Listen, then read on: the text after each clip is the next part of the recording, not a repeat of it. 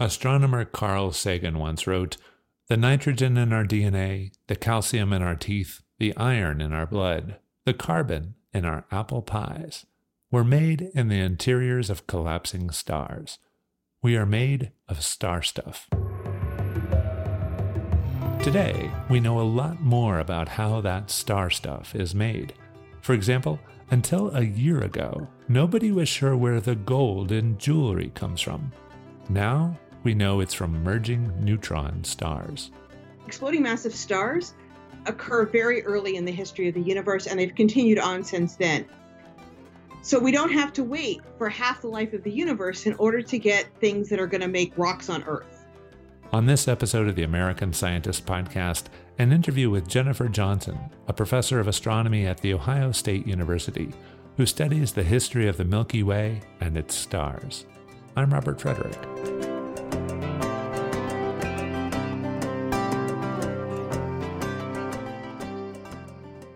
Almost 150 years ago, the Russian chemist Dmitry Mendeleev first published what we now recognize as the periodic table.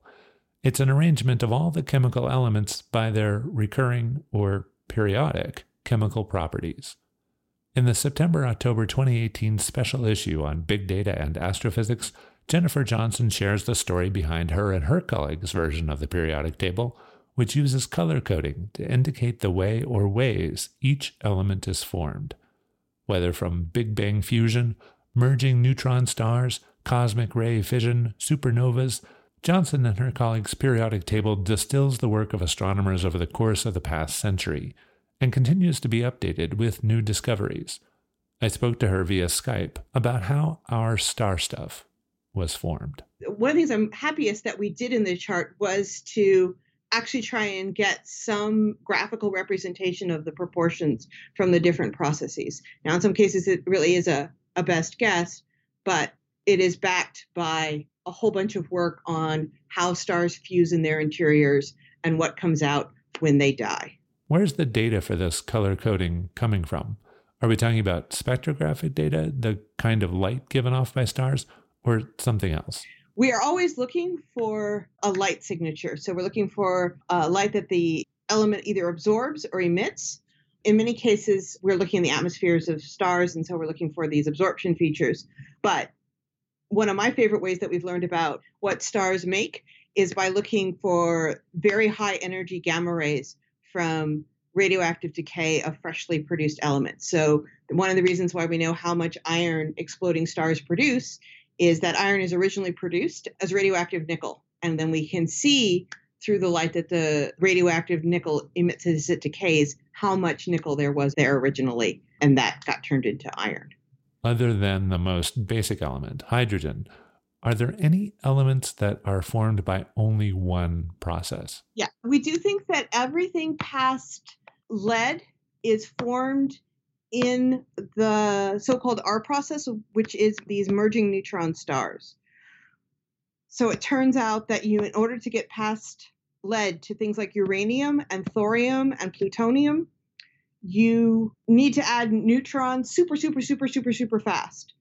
And low mass stars won't do that neutron adding so fast, but you merge two neutron stars, you have a whole bunch of neutrons. You're doing things over the course of a second or a few seconds, and that's exactly where you need to do to get to uranium and beyond, to the actinides. Are there still hypotheses to test about where and how elements form in the universe? Absolutely. This question is not settled. They're kind of the elements in between ironish elements, the iron group elements, and what we think of as the heaviest elements, things like lead.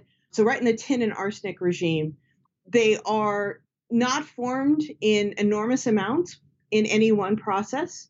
So trying to look for their tracers is difficult. So we don't have the whopping signature that we had the light from the neutron star merger that also had gravitational waves. So we're looking for much weaker signals in terms of the light that they absorb or emit, and that makes it harder to figure out. It also is the case that probably multiple processes go into forming those. So I think our best path forward for those is to take advantage of the large surveys that are happening now and will happen in the future to both understand stars better and to trace the chemical composition of the gas of the Milky Way throughout its history.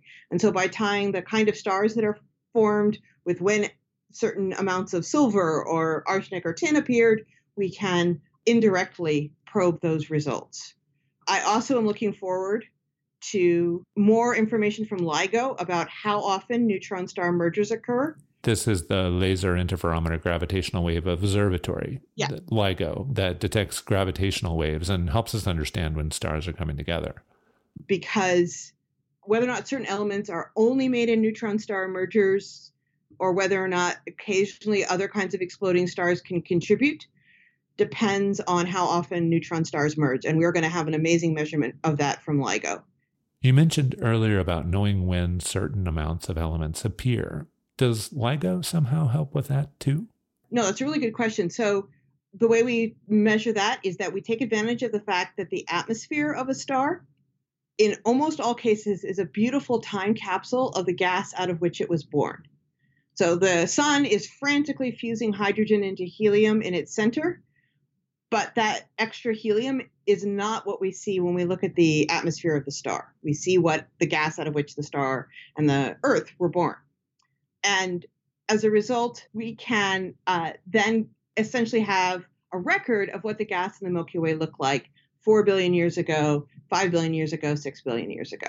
So for ages of stars, that's pretty well established for how that's calculated? Ages for stars are becoming much, much, much more common and reliable thanks to the Gaia satellite, which is measuring from space very accurate distances to stars. So we know how luminous, how much light stars are putting out, and that is tied to how long they've been turning hydrogen into helium in their cores. So we're getting much better idea of the true ages of stars thanks to the Gaia satellite and its accurate distances. Are there still other processes to discover for how elements are formed? Yes, I think we have named processes that we aren't quite sure where they happen. Okay. If that makes sense, right? So we know that there have to be nuclei that are quite proton rich. So these are ones where you got more protons than neutrons. And those do not form in the normal nuclear reactions in stars, but we have to form them some way. So various processes have been proposed, such as eruptions on the surfaces of white dwarfs or other kinds of very, very dense stars. So maybe even the jets that are emitted by black holes are potentially doing something? Yes. Right. So just because we have a good idea, for example, of how much iron gets produced in an exploding star doesn't necessarily mean that we can fully model everything that happens in the end. So we can take the end result of how much iron without yet fully understanding everything that the collapsing core of that star is up to. And so I think that we definitely have not solved all the questions we have about how each element and each isotope of each element is made. And so there's some pretty cool extreme environments that might make a small little fraction of an element that we still have yet to probe. With the big surveys coming up, including of the X-ray sky and of the variable sky with a TESS satellite. TESS, Transiting Exoplanet Survey Satellite. That's the planet finding satellite that launched earlier this year. We're going to have an idea of what phenomena out there we have totally missed. And that will be very helpful for making sure that we have a complete census of every crazy thing that stars do.